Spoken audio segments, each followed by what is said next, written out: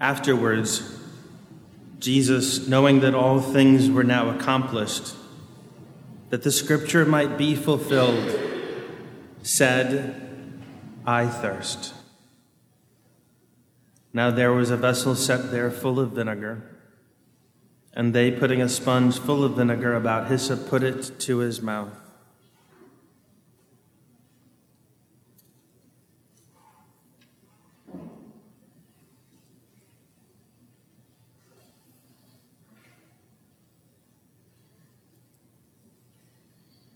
To fulfill the scripture.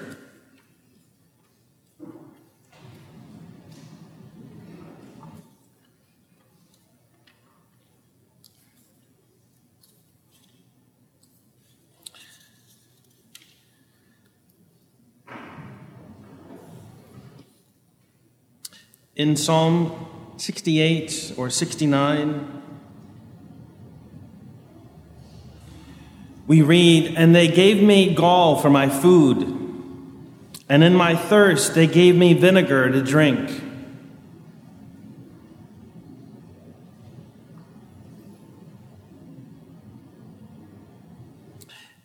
These men who were attempting to inflict the maximum pain possible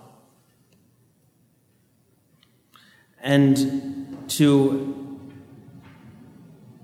kill this man responded when he said the words, "I thirst." They didn't understand the drama in which they were players.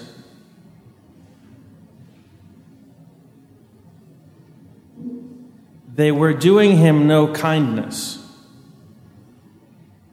They wanted his death to happen now swiftly.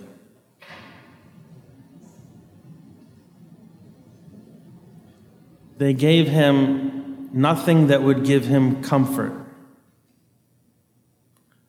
They put vinegar on a sponge, attached it to the tip of a spear, and pressed it against his parched, blood-soaked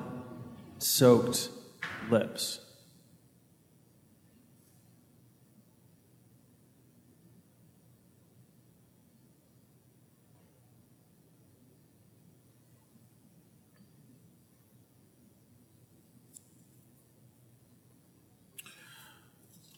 We had read earlier, had we not,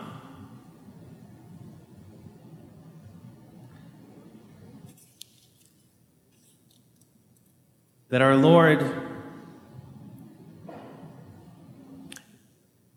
being told that there is no more wine at the wedding feast, was given water, and he turned it into wine.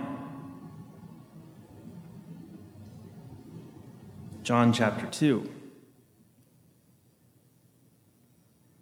Here, he asks for water, and they give him vinegar. Old, foul wine.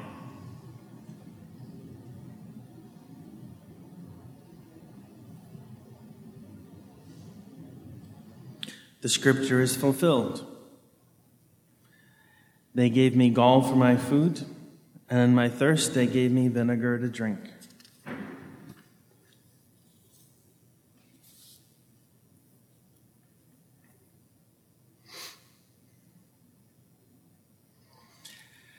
And more than one scripture is fulfilled. Our Lord tells them at the Last Supper, not in John's Gospel, but in the others, that he will not drink again of the fruit of the vine until he drinks it new in the kingdom. At the Last Supper, after the third cup of wine, they sang the great Hallel. They went not to the culmination of the Passover meal, the fourth cup of wine, but they crossed the Kidron Valley. And in the Garden of Gethsemane, the Lord prayed, "Lord, let this cup pass from me, but thy will be done.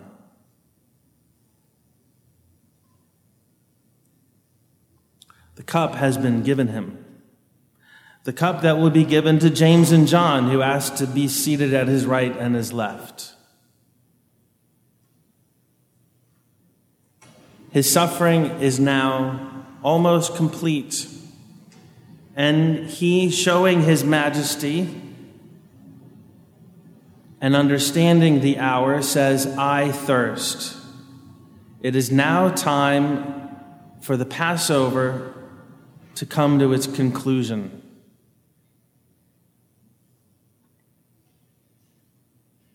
When our Lord says to us, I thirst, what do? We stand there as though we have nothing to offer. He is God. How could he need me? Almost like those who are mocking him. If you are the Son of God, save yourself. Come down from the cross on your own.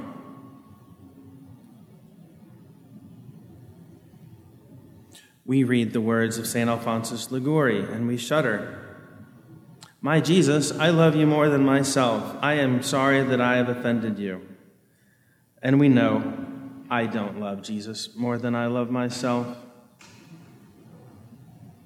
I have nothing to offer him. I fear hell. I want to love him. I want to serve him.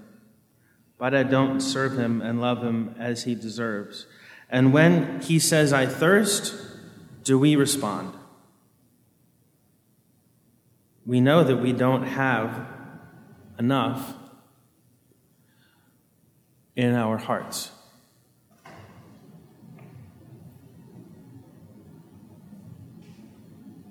But we must try to love him. And in trying to love him, we open our hearts to him so that he can give us the gift of his mother, of his Holy Spirit. We will never love him as he deserves on our own. But if we permit him to prompt us into action, if we permit him to provoke our responding to him, he will complete what needs to be finished.